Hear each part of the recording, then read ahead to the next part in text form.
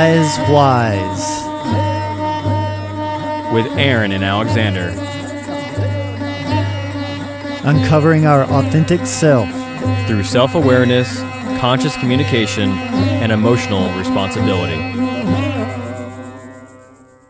So, jumping off our last podcast, which was a two-part series on word associations, let's talk about other associations in our life. It seems like everything we go through has or can have an association that we attach to that. So when we experience something else in our lives, whether it be watching a movie or going through, like something we've discussed a few times in podcasts, my Pennsylvania experience, going through Pennsylvania, I had an association with that because it created a sense as we were going through it, just a weird sense that I got that didn't sit right with me, and it was somewhere I definitely did not want to move to. But let's get into that, Alexander. Let's discuss other associations other than word. Most of us in this culture is a product of the association with all of our senses. So we go through different mini traumas, we will call them, events in our lives that catch us off guard or can't really be explained in a way that we can understand it.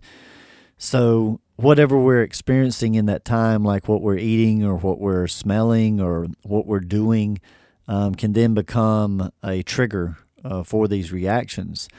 And one of the main things that I want people to take from this particular episode is that understanding that we have been designed to be creatures of reaction.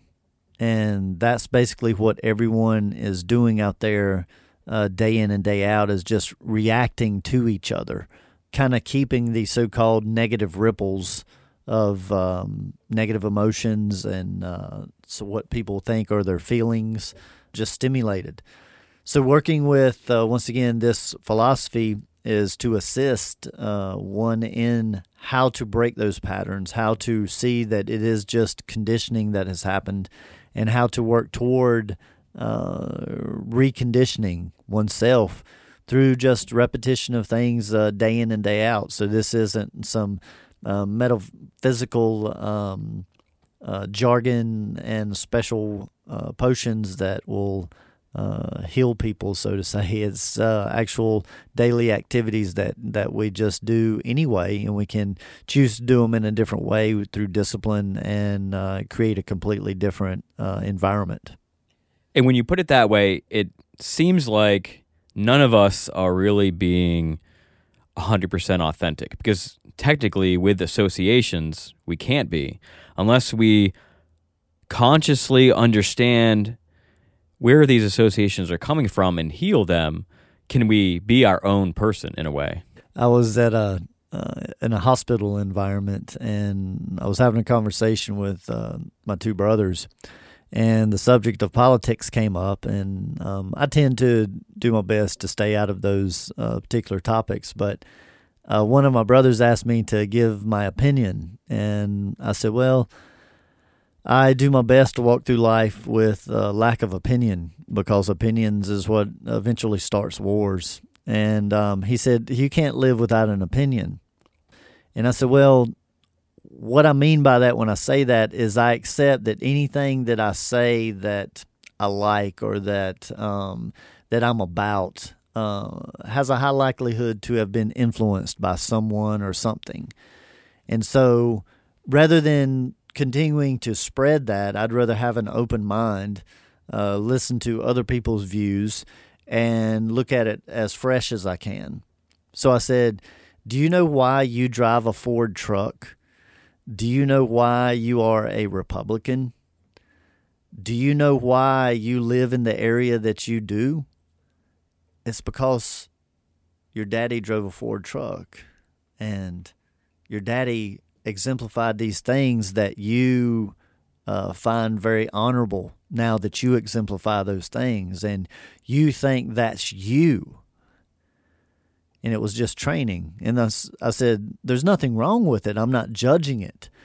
We can't think that we truly think for ourselves when we follow a pattern of something that has been before us. And once again, that's not judging that. Anyone that chooses to do that, follow their family lineage and honor their family crest, I'm in full support of that. I'm also want the understanding with that you're not dissecting and understanding yourself as an individual. And but sometimes that family unit, that support, that security is more important to some people than understanding themselves. And there are people that are here to experience that. That's why I say it has to exist. So anybody that's seeking that's not what I'm seeking. But anybody that is, then I want to support you to seek that, because there are people that are here that are supposed to do that. The problem is that most people in our culture expect everyone around them to do the things that they do the way that they do them, rather than accepting all of these different aspects that have to coexist. And this is a big part of why in my family practice, my very first step is introducing people to themselves through these two systems that I work with the Human Design and the Destiny Card system. It can really help people to confirm things about themselves that they've heard, doubts that they have, and help break through some of those stigmas to begin unpeeling that onion, as some people call it. And it is a lifelong process. So it's not something that you win. It's just something that you slowly start to alter and change in your life, and it becomes more of a lifestyle rather than just a way of thinking. So this philosophy really turns into just that, a lifestyle, rather than just the philosophical idea of it. So you mentioned one example about your brother in politics and the Ford truck. What are some other examples? I mean, obviously we said that pretty much everything creates an association. What are just some examples that people might connect to that we can just throw out there? Dietary issues, for example. There is the whole understanding that, say, you're eating ice cream in an automobile, and then all of a sudden you get rammed from the back, and you had just taken a bite of that ice cream, and then you find out later on down the road that you're lactose intolerant, and you say, "Well, I used to be able to eat ice cream and milk and dairy." So there's certain concepts that support that when you or whatever you are experiencing in that trauma, that's the result or the effect that's going to be created. And that's why two people can go through the exact same experience, but be focused their attention on some other area or sense of their physical makeup, the body, through whether it was through touch or through smell or through what they were thinking. Or so there's many variables in that. And that's why time after time, two people very rarely react to the same situation, even similarly, lots of times. It's different levels of trauma for all parties involved. You know, that could be even a smell that's remembered that evokes fear, and the person can go into an anxiety attack and not realize why, because they're not keyed in or present enough to realize that they noticed that scent before they had the reaction. And so normally it takes people going through those types of reactions for long periods of time, maybe even years, before they can get to, okay, I know what this is, but now I'm starting to remember that smell or that taste or that action or that frequency or whatever it is that sets them off.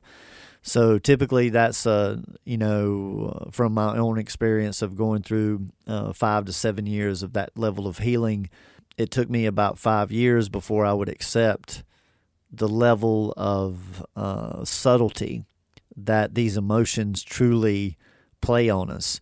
And once you go through a trauma, then from my perspective, that makes you extra sense perceptive.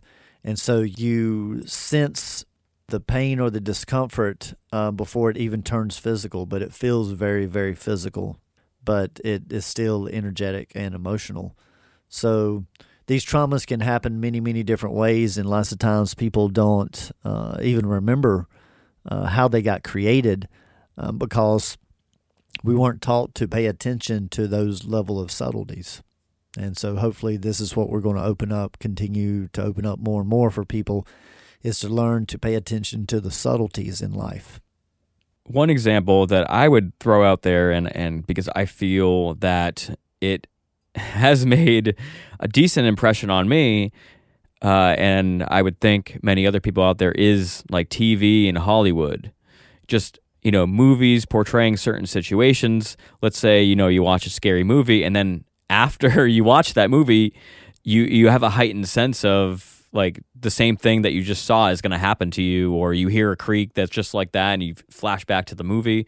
It's like this pop culture plays a huge role in our associations today. Yeah, and then, they take it to work or they take it to school and they relive it like over and over. It does actually, desensitize our young people especially, but everyone, to the sight of blood, to the sight of violence. That's not necessarily a so-called good or beneficial thing, because it does tend to create a culture that's going to accept more and more and more of that. So regulation is a very touchy subject, and everybody has different opinions. I happen to like to watch my entertainment through cartoons and animation, and I feel like that the same messages could get across through that media, but people that enjoy acting and producing in that manner, wouldn't necessarily agree with that. But I do like a separation of that entertainment, and now so much of our culture and its entertainment through TV is the more so-called realistic that it is. I mean, really, frankly, it seems that our culture enjoys seeing people suffer a lot. And I think that actually makes them feel better in their lives, because they're at least not having to deal with that.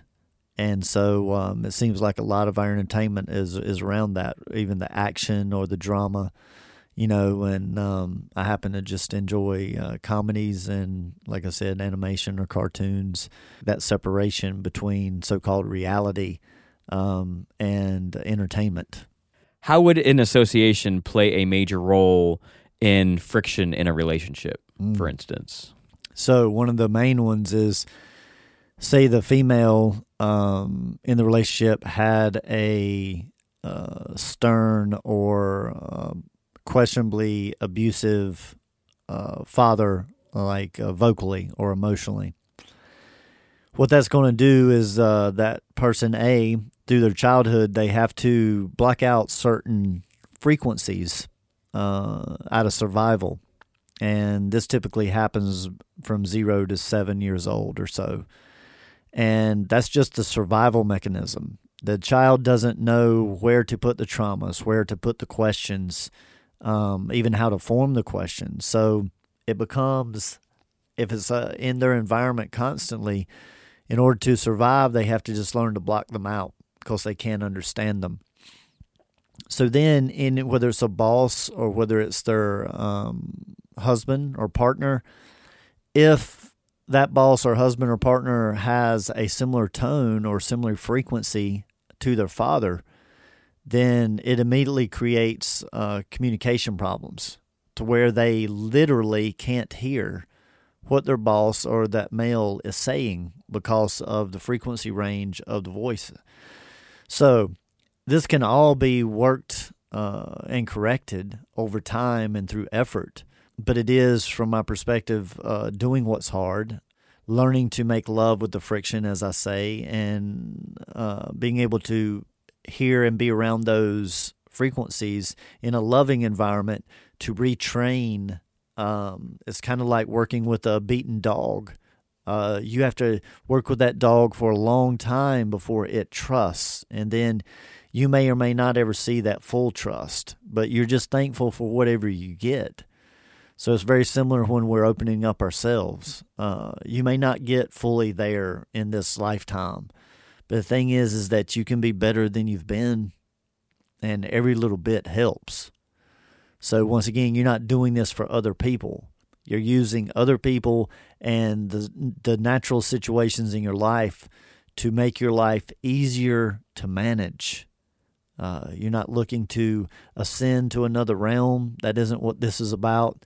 This is about learning to be in the joy in life while dealing with all of the everyday aspects that everybody has to deal with, and how to use those situations to improve yourself. And this is, once again, where we break down the pillars and the different step-by-step processes of how to work on these different subjects.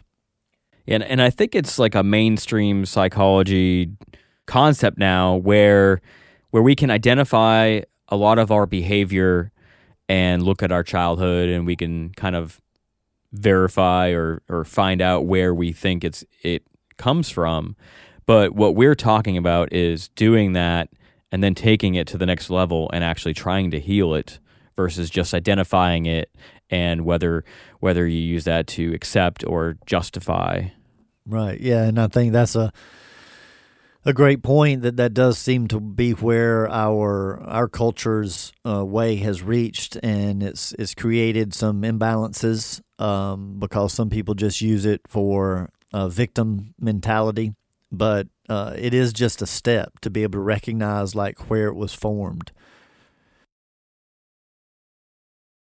Just like any athlete that has an injury, say tears an ACL, they got to go through the time to rehab and rebuild that back. And so working on this emotional issues are very similar. Once we recognize what created the issue, the emotional issue at some point, seeing that is like knowing what you did to incur the injury as an athlete, whether it was you turned the wrong way or you got bent the wrong way. But then they still have the rehab to go through. So the rehab in emotional work is the retraining of the subconscious mind, and looking at the emotions just like you would children. And I bring so much of this back to dealing with like just a 5 to 8 year old child. And so it's reminding that every time you go into a situation, say that I recognized, or I was able to help someone recognize that their boss was bringing up stuff for them to work with their father. Then in order to heal and work with that separation of those frequencies, then my suggestion would be to her every time she interacts with him to remind herself, and I like to say it's around the navel or the second energy center chakra. This is where our little boy and little girl reside. And I like to suggest to physically rub the belly, remind little Johnny or little Debbie, hey, this isn't that. This is a complete different situation, and now I'm an adult, and this person isn't attacking me. And as a matter of fact, now I can see that my father wasn't attacking me either. He didn't know how to show love, maybe because it wasn't represented in his family. So his way was to be stern, to be an example of hardworking. And I misconstrued that as being boring and mean and just suffering all the time. So see, that's not justifying. That's being an adult and having enough of life to go, hey, things aren't the way that we remember that they were. See, we can't trust our memories because our memories are formed at different times of our life. And then we choose to still hold on to that memory 20 years later. We should have gained enough wisdom to completely see that memory differently. But we don't, because we want to hold blame to people. And anytime we want to hold someone at blame for something we've been through, we are never going to see it differently than we do. So this is one of the first steps, that while you're reminding yourself that in the present moment, this that is happening is not that of the past. It's very similar to a mother picking up their 5-year-old that skinned their knee and blows on the knee and tells the child that it's okay. And the child believes the mama. She's doing energy work in that moment because the child believes in the mom so much. So it works. Working on healing that in the present and then going back and being willing to revisit in the rearview mirror a different view of that went on. and to choose to see that was taken as a child as abusive or aggressive or too harshly.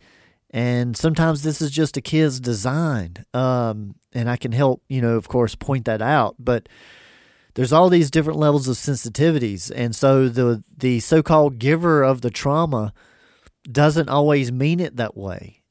That can be just their way of showing love, but it's not the way that the child receives love. So this is a communication breakdown.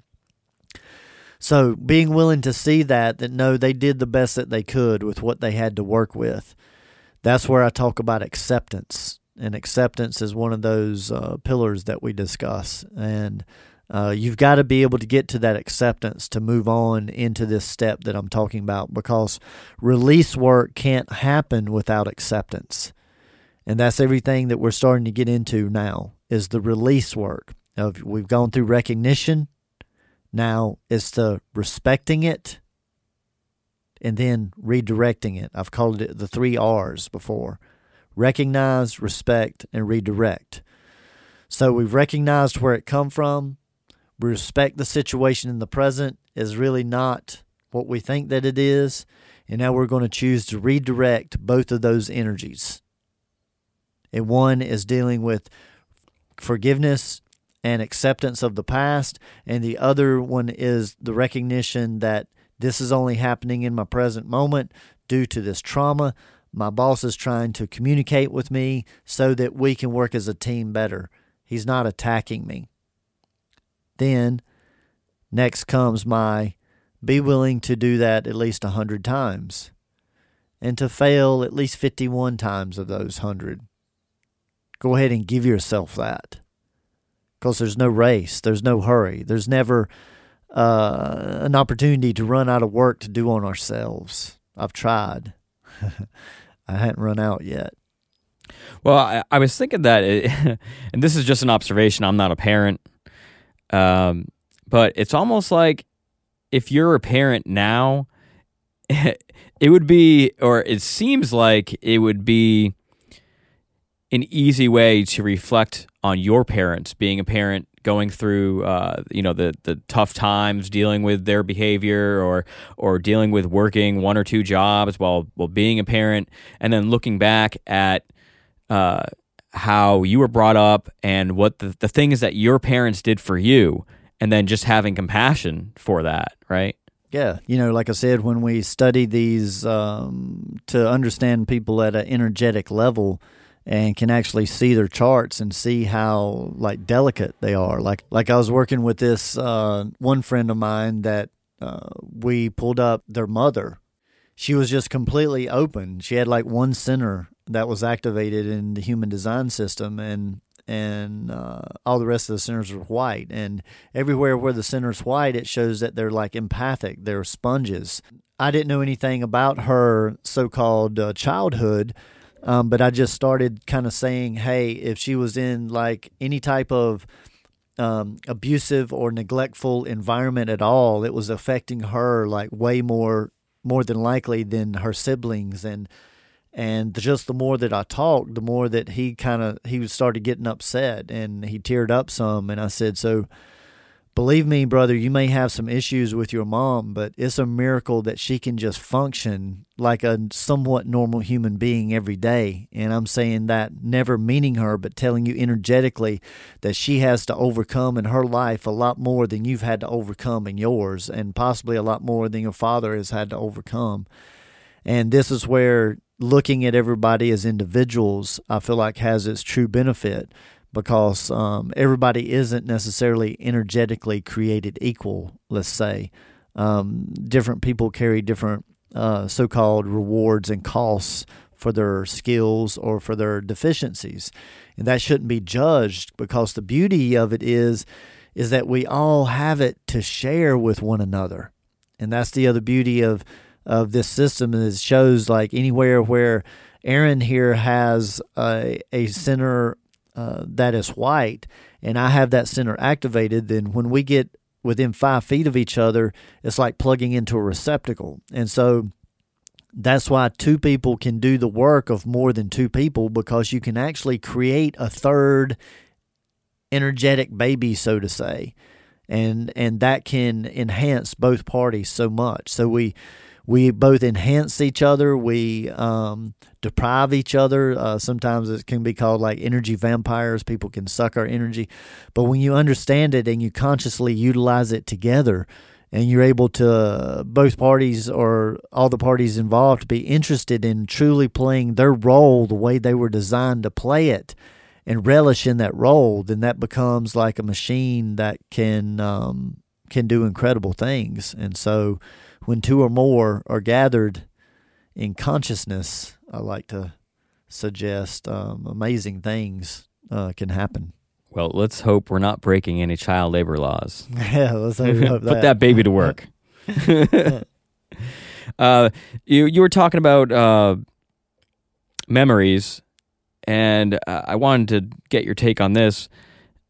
Do you think memories are formed when a sense, like formed around senses, whether it be vision, a visual memory, or a smell, or almost like they could be formed with multiple memories that kind of capture a part of time? Yeah, I mean, the memory is connected to the senses, I feel, and that's kind of what works on a cellular level, or stuff is stored and energy stored in the muscles, as well as the mental field and even the spiritual field or levels of the energy field. The senses certainly do play a role in I think the sensitivity that is developed, and I think that's why it's good to look at all the senses together and look at how like harmonizing can help, because sometimes it may be that you've got a sensitivity to something that you're eating, but sound may be able to help with that issue. Once again, if you're open to the possibilities, because it's all frequency. As Nikola Tesla said, if you want to understand the secrets of the universe, look in the realms of energy and frequency and vibration. They're all just different levels of vibration. My dream, so to say, is to see, culture possibly before my days are up, to where people are working to strengthen themselves on all these different levels simultaneously, and seeing that the senses are connected to these different levels. So working with all the senses simultaneously seems to be one of the most high vibrational therapies one can do for themselves. But this starts at how we perceive things. And I feel like that once you get a very good grasp on the perception and management of these emotions, and then you start bringing in tools such as sound and taste and touch, you can take it to a whole new level. And so rather than focusing on healing in this podcast, I want to do my best to stay away from that word and allow everyone to do their own healing, but to be focused that we're focused on wellness here and self-growth. And through that self-growth, we have to release. And in that releasing, it's not always fun, and it's not easy necessarily, because we've got to sometimes go through those so-called negative emotions to experience that release. But even with crying, there's two different types of crying. There's a releasing cry and there's a victim cry. And so most people just cry, and I'll tell them every now and then, I'll tell a client, I'll say, you just need to cry properly. And they'll be like, I feel like that's all that I do now is every day is I cry. And I say, but you're not crying to release. You're crying with the victim. You're feeling sorry for yourself when you're crying, aren't you? And typically they do come around to admitting that. So that crying can never end. It has to be that willingness to want to change that vibration. And then when the crying is there, you're visualizing and accepting that this is a release of just energy that needs to come out. And I'm looking forward to seeing this differently.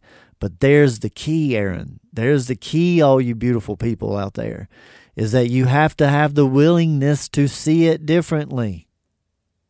Because if I'm looking at a painting that is just purple, and somebody walks up and says, oh, that's a pretty shade of red. And I can either argue with them and try to prove to them that that's purple, and they can try to prove to me that it's red, or I can accept that purple has red in it. That's the combination of blue and red. Because somebody next may walk up and say, that's an interesting shade of blue. They're all right. And I would also thank them for their perspective, because you may not have ever thought to look at it that way. It's creative. Exactly. And so I can, now something that's purple, now I can see it either more red or more blue. And so to me, that expands my view. And rather than wasting energy on debating or arguing, I come to a common ground because I was willing to. And that's a big step, is that if we're willing to see these differences, if we're willing to accept these differences, if we're willing to manage these differences, there's no problem with differences. It's the failure to manage them. It's the failure to communicate them. But differences is beautiful. Differences are beautiful. So I may have asked that last question a little odd, and I think I left out a major part of what I wanted to get at was, are our memories almost like trapped emotions? Like, do we only remember things that are emotionally injected? So whether it be extreme happiness, like I remember some of the days when I used to play wiffle ball, and like I can remember like hitting a home run, like, but I'm not remembering like, you know, getting a ground ball, or like, you know, extreme trauma. I mean, you know, some people may block out extreme traumas, but remembering like, you know, bad times or, you know, the things we associate. Yeah, it is normally, I think the memories are attached to emotions. That's why there's not a lot of people that, you know, remember just mundane things. There will be a specific event. And although the person may not directly connect it to an emotion, because like it may not make them cry in the present moment or something. But I remember talking with a gentleman one time, and he said that he remembered the first time that this guy was in his 50s. And he said he remembered the first time that he was sad. And he said he remembered just standing at the window, looking out. It was a beautiful day, and there was nothing wrong. And he was just standing in the window crying. Didn't know why. And then many years later, when he starts to study energy and understand energy and emotions, and then what was really going on in his childhood at that time between his mother and father not getting along, he was absorbing their sadness.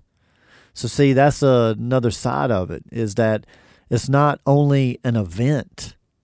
It can be just something like absorption. And that's why the word trauma, when people hear that, they go to an extreme right away in their thinking.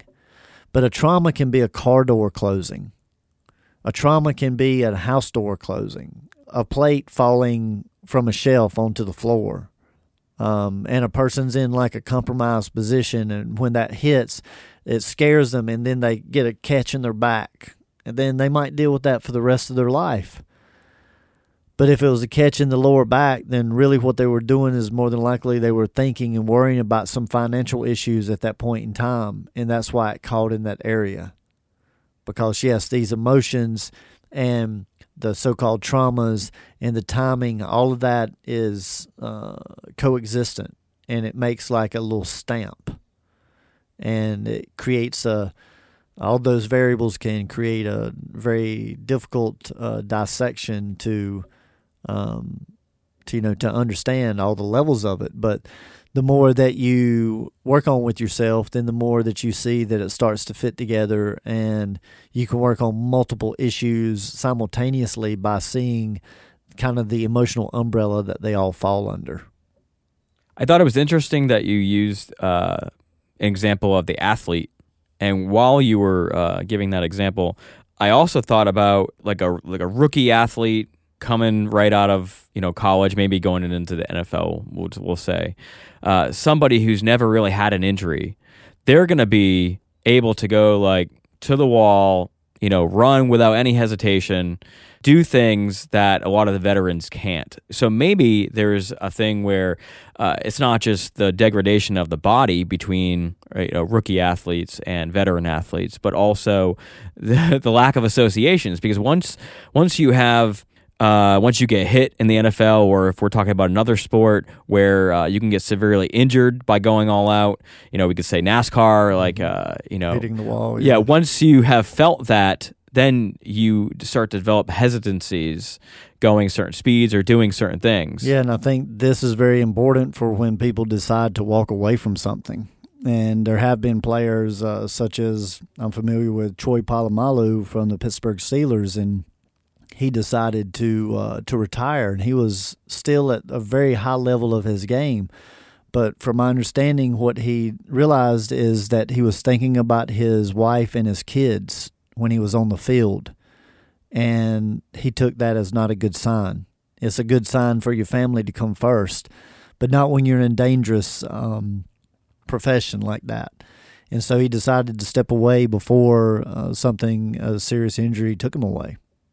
Yeah, I mean, I could see that being a severe disadvantage if your head's not 100% in it. So we've talked about associations that, may be more of the negative side of things, traumas. But what about good associations? The way that I like to present looking at this is just anything that takes you off your center is against you. So, like all the food that you're putting in your body is either depleting you or it's energizing and helping you. So with good associations, very similar to good emotions, they so-called feel good when they really emote good. But, there's going to be a pendulum swing with that, and you're going to have to experience the opposite so that you have the association and the difference between the two. So good associations is very similar. It's you're still creating an attachment. So, we can have, as I guess you could call it, nostalgia, that people hold on to things that mean a lot to them. But the cost of that is when something happens to the piece of nostalgia. Then it brings all the pain that to equate the joy that article had brought. So, once again, people are welcome to do that, but indulging in the emotions or indulging in the associations is creating an attachment. And that attachment is always going to have to be paid a cost. So, it's fine to have those associations or memories, but like holding on to the nostalgia and the objects or the material things that remind you of that, just to realize that does have a cost because you're creating an attachment. And so these associations, one of the biggest issues with them is the attachment that the associations have created. So we'll do our best to stay out of the so-called realm of good and bad or so-called positive and negative, except in the views of polarity, because they both have to exist. So we do choose to discuss them in the view of polarity. Once again, that is the view of accepting that both have to exist rather than duality and seeing the so-called good as good and the so-called bad as bad, or negative and positive, right or wrong, and look at it as more of a coexistence that has to be there. And that is per situation, per the people that are involved. And so that can bring up a lot of general attacks, so to say, but specifics are very important in all of that. Some examples of good associations and the cost attached to them. Some things that come to mind would be maybe if you have a favorite sports figure or idol, and then you find out like some bad news about them, right. Kind of coming to terms, or maybe you just can't accept the bad news because you've built this picture of who they are in your mind.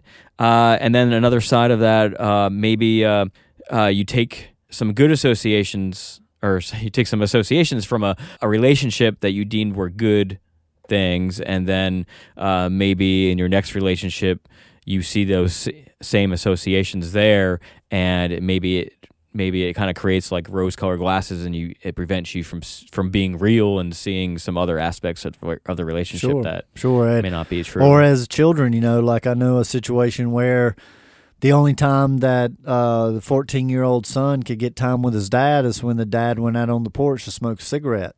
So, this boy starts smoking cigarettes at 14 years old, and still goes through time, later on in life where he's able to manage it, but he still slips into that. So anytime stress or worry comes in, that's the association, because that's mainly the energy that their dad carried, and that's what that habit was created around. And he had, at that time as a child, he even carried signs of asthma, which later got cleared up through dietary stuff. But that was considered a good association because the child wanted to be with the parent so bad, and the parent didn't choose to see that as a so-called bad association.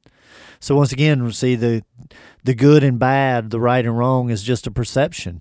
It's just a perception. So that's why we're going to do our best to stay out of judgment throughout this whole podcast. And we are here to give a wider view.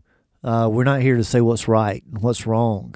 I'm just here to share what has had results, and you're here to share what's had results that you've worked with. And hopefully we can help each other together have better results. But we're not going to create a platform for arguing or trying to prove who's right about any subject on this podcast. So in your opinion, how much of addiction could be association? A huge part. I mean, I know that addiction now has come to be seen as a lack of connection with people. And so the person can just shift that connection that they really need from people to a substance or to an activity. And if they create a so-called good sensation while or after they have that experience, then that's going to be something that they seek after. And then even at times, if they try to go out and even break that habit, what happens to so many people that are listening to this, and maybe you and I have experienced this at different levels as well, is that you'll go out and you'll try to create that community, those connections, and then it just seems like people lie to you. It seems like they let you down, they judge you. And so it just pushes that person back to that substance, that action, that they don't have to worry about being lied to or done wrong, because that alcohol, that substance, that working out, whatever that is, it won't do them wrong, so to say. So there's people that do even so-called good things like working out or yoga or anything like that to an extreme because they're running from their emotional stuff. So their addiction is in being physical, and the body can only take so much of that. So yes, there's a lot of addiction around association. Yeah, and I think mainstream science says that maybe most addictions are genetic, and I mean, there's a lot of things that they're now saying that are genetic, and I feel like a lot of that puts people in victim role because they feel like, oh, well, it's genetic, I can't change my genetics. Right, and those same people lots of times are some of the biggest givers and helpers that there are in the world, but what hopefully we can shift their understanding and perception to is seeing that they can help their family, both in the past, the people that are older than them, and the future, their children or grandchildren, by just working on themselves to break that pattern. And so that can become incentive, that rather than being the victim, break the pattern so your child doesn't have to carry that on. And I've proven in my own ways that energy can override DNA. I've proven that through raising children. And so that's something that I'm proposing to people is consider that if you do this work and you release it, and you don't need apologies, you don't need your family to recognize you, you don't need that. It's really that recognition it comes down to. Part of the ego wants the recognition. And one of my great teachers one time shared with me and said, if you really want to be of service, you do it in a way where nobody knows you did anything. And so when we want to be service of our family, that's one of the most beautiful and loving things that one can do, is just work on themselves, and you change your family dynamics through release, through acceptance, and through forgiveness, and through redirecting the energy over a long period of time. So I think there is something to that, and that would be called epigenetics, where you can actually change your DNA. When I said, oh, how can I change my DNA? Well, I guess science also says epigenetics you can, or I guess that's a little fringe right now. So I guess I wanted to talk about my path with trying to figure out where my Pennsylvania association has come from. So as an example, for other people to see, and then Alexander can comment, because I haven't shared this with him yet. And then maybe I won't have to talk about it ever again, because I am a little tired of saying it, and because it isn't. I mean, it's a good example because it's something that I've gone through and haven't worked through yet. But the association comes from driving through Pennsylvania and seeing everything kind of desolate, like towns like Scranton. They're kind of old mill towns, and it's kind of actually where I grew up. Up north, there's a lot of small towns that have like a giant mill that's just, I mean, right now they're no longer in use. They're run down, and the town was kind of built around them. So there's just a ton of houses in a row and blocks, and that whole area is kind of desolate because all the jobs are gone. So thinking back to that, I think I equate it to, it used to be a happier time. When that mill was open, it was a place for hope. It was a place for jobs where people could afford housing, and it was just a happy time. And now it's just a sad existence because there's no jobs there, so people have to go other places, and the place isn't kept up. That's as far as I've gotten in determining where in my childhood that I can remember kind of feeling that way of, just driving through those areas and seeing the sad state of what it is now. So maybe you can go the emotional route and look at that. I mean, I think, first of all, that's, great work. And one of the suggestions I'd like to share is looking at that from the perspective of, everything is in cycles, and as something prospers, it has a peak and then it has a waning. This is so with the moon. This is so with the ocean. This is so with everything in nature that I've studied for over 20 years. So once again, the freedom in that is the perception of it. So making that association that it being desolate and run down maybe brings up the sadness that you were talking about. Now, that sadness would be useful to see where you remember feeling that, like in your hometown, because you related it to your hometown. And then choosing to have an adult conversation with that little boy and say that you went back to where you just remember, say maybe at 10 years old, like walking home from school one day, and you go down this one alleyway and you might see some people on drugs. You didn't understand what it was, but you could tell that something wasn't right. It was run down, and you had this sense of sadness. Now, depending on your design, you could be either picking that up from somebody or it could be your own. But now to sit there and to be able to talk to that little boy and to say, well, in order for opportunity and growth, expansion, newness, beauty, then it has to start from desolation, ugliness, despair. So everywhere that we see despair, there's opportunity. That's not sticking your head in the dirt. That's not acting in like everything is rose-colored glasses. That's not being Pollyanna. That's simply accepting that an ending has been here. This means that there's a new beginning that has an opportunity, and it's no telling what this could be. That could be 5 months from now or 5 years from now. Nobody really knows the timing.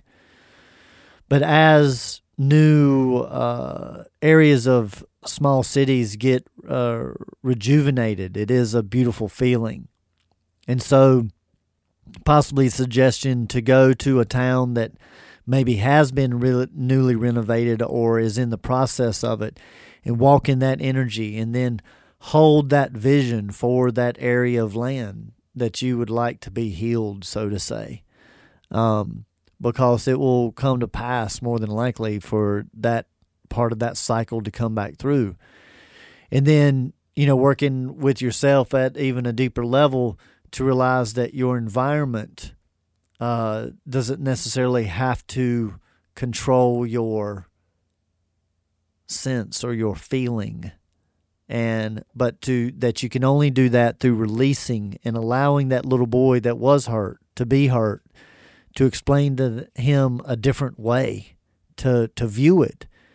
And now if you start viewing that differently every time that it comes up as a vibration in your thoughts, you change the frequency that you're tuning your field to. So see, you're not trying to get rid of the thought. You're trying to change the vibration when the thought comes in. And then what I've proven many, many times is once you've gotten that change, then that thought ceases to exist. It may come up very randomly between long periods of time, just as a little reminder. So this is what I've proven from an energetic standpoint over working on healing a trauma of myself, losing my wife 10 years ago, and I worked on that every single day for 7 years. And I felt the shift right at the 7-year mark to there not being any more despair or so-called negative experiences.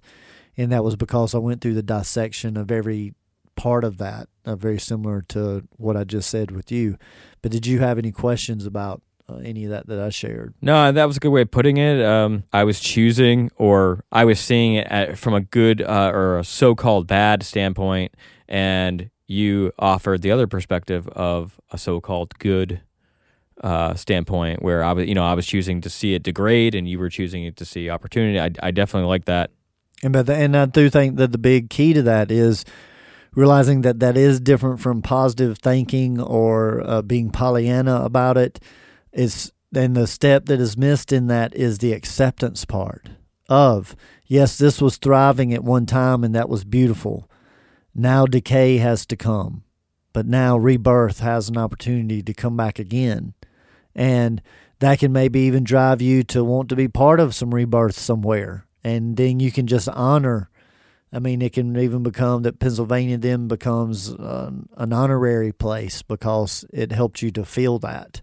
And then down the road, there may be complete rejuvenation of the areas that you went through that you didn't like, and then you're open to a different vibration. See, you've taken the personal or the Pennsylvania out of it, and you've gone, oh, yeah, this is an association to what this makes me reflect on. Yep.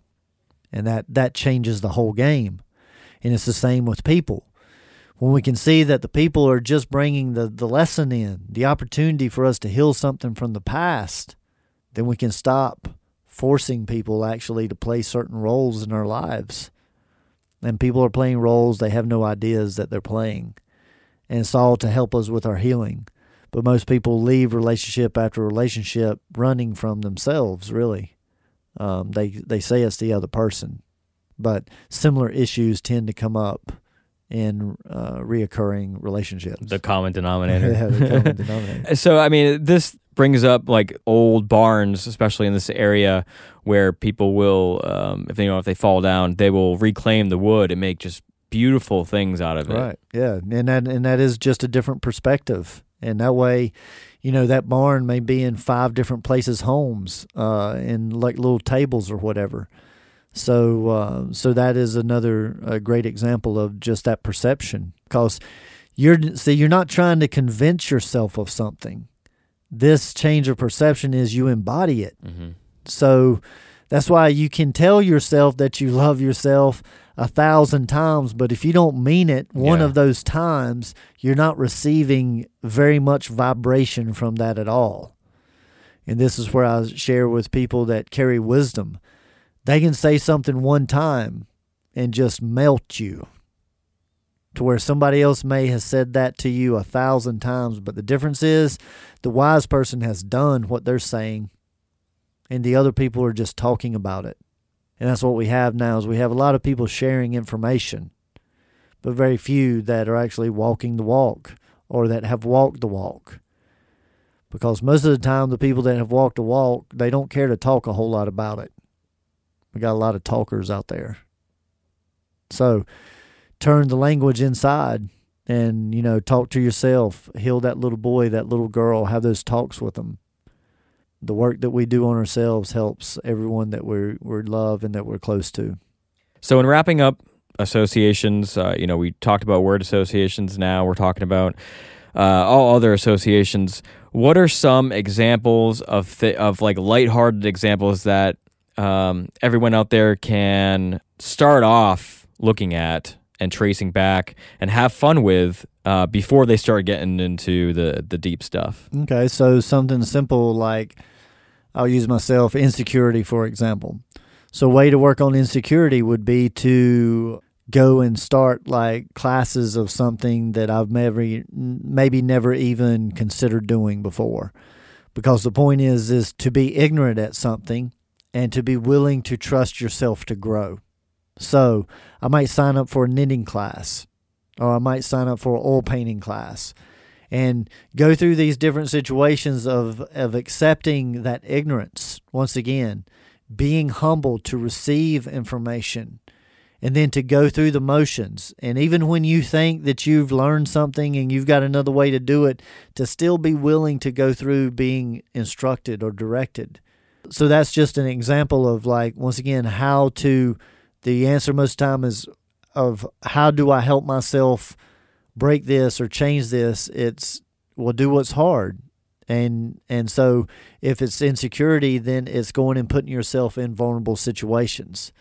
And while you're doing that, you're talking to that little boy or little girl and explaining, no, this is different than when we grew up and we didn't have like a supportive mother or father. No, I have a wife that loves me, or I have a brother that does, or I believe in myself enough more than any external person, whatever it is that you feed yourself with, to almost reteach or retrain that little boy or little girl to be more relaxed in these situations of being a newbie at something or being judged by others that you feel like are better than you at something. And so that doing that over a period of time will slowly build that. It's not about building self-confidence. From my perspective, it's about building the acceptance of failure is how you work on insecurity. Because what I've proven is up to this point, all the positive affirmations and praise, although we like it, I don't really see it feeding us. It's that willingness to fail, that willingness to be able to laugh at yourself, to not take everything so seriously, is what I feel like has helped me in the realm of insecurity. Because I still get nervous at just about everything that I do. Insecurity is my best friend. He's always right there, right beside frustration. So, with frustration, I like to say, work on that in your family. Most people have somebody in their family that really frustrates them, whether it's a mother or father or a sibling or aunt or uncle. And then learn to be around that person and not let it affect you at all. To allow them to say the most asinine things. To exhibit examples of things that you don't approve of.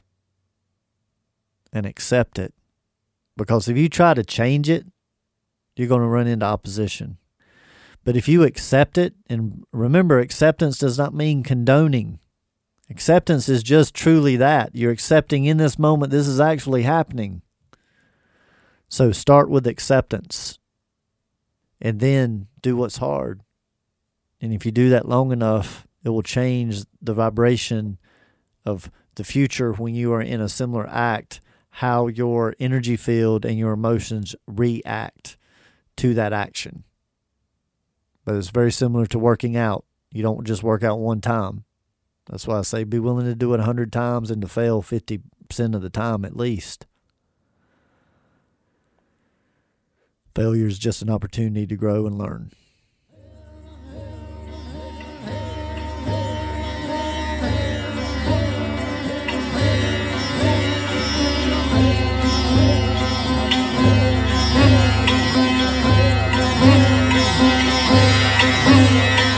We appreciate your interest in self-growth, conscious communication, and continuing to ask the wise whys.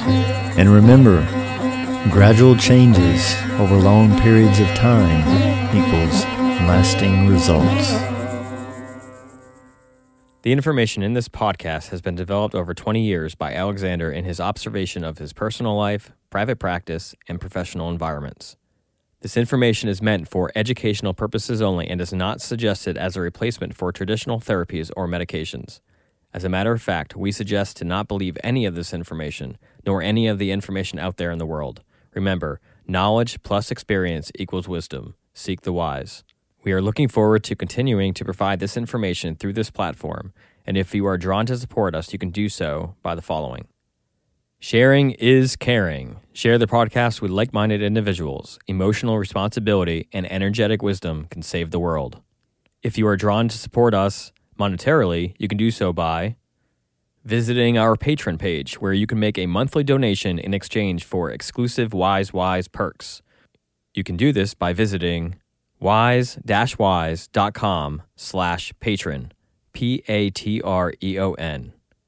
Next, you can head over to Alexander's website, where you can book private consultations in person, by phone, or on Skype. Find out more information on his live performances, class schedules, products, including birth chart analysis reports and music, and check out more information on his sound therapy tables. To do so, you can visit vibrotune.com, vibrotune.com. Finally, if you have been searching your entire life for consciously created apparel featuring the Wise logo apparel, Alexander themed clothing, or other alternative perspective designs, you can head over to Verities Apparel, where you can find all that and more. That is veritesapparel.com, VERITEESAPPAREL.com. We want to thank you for being part of this journey.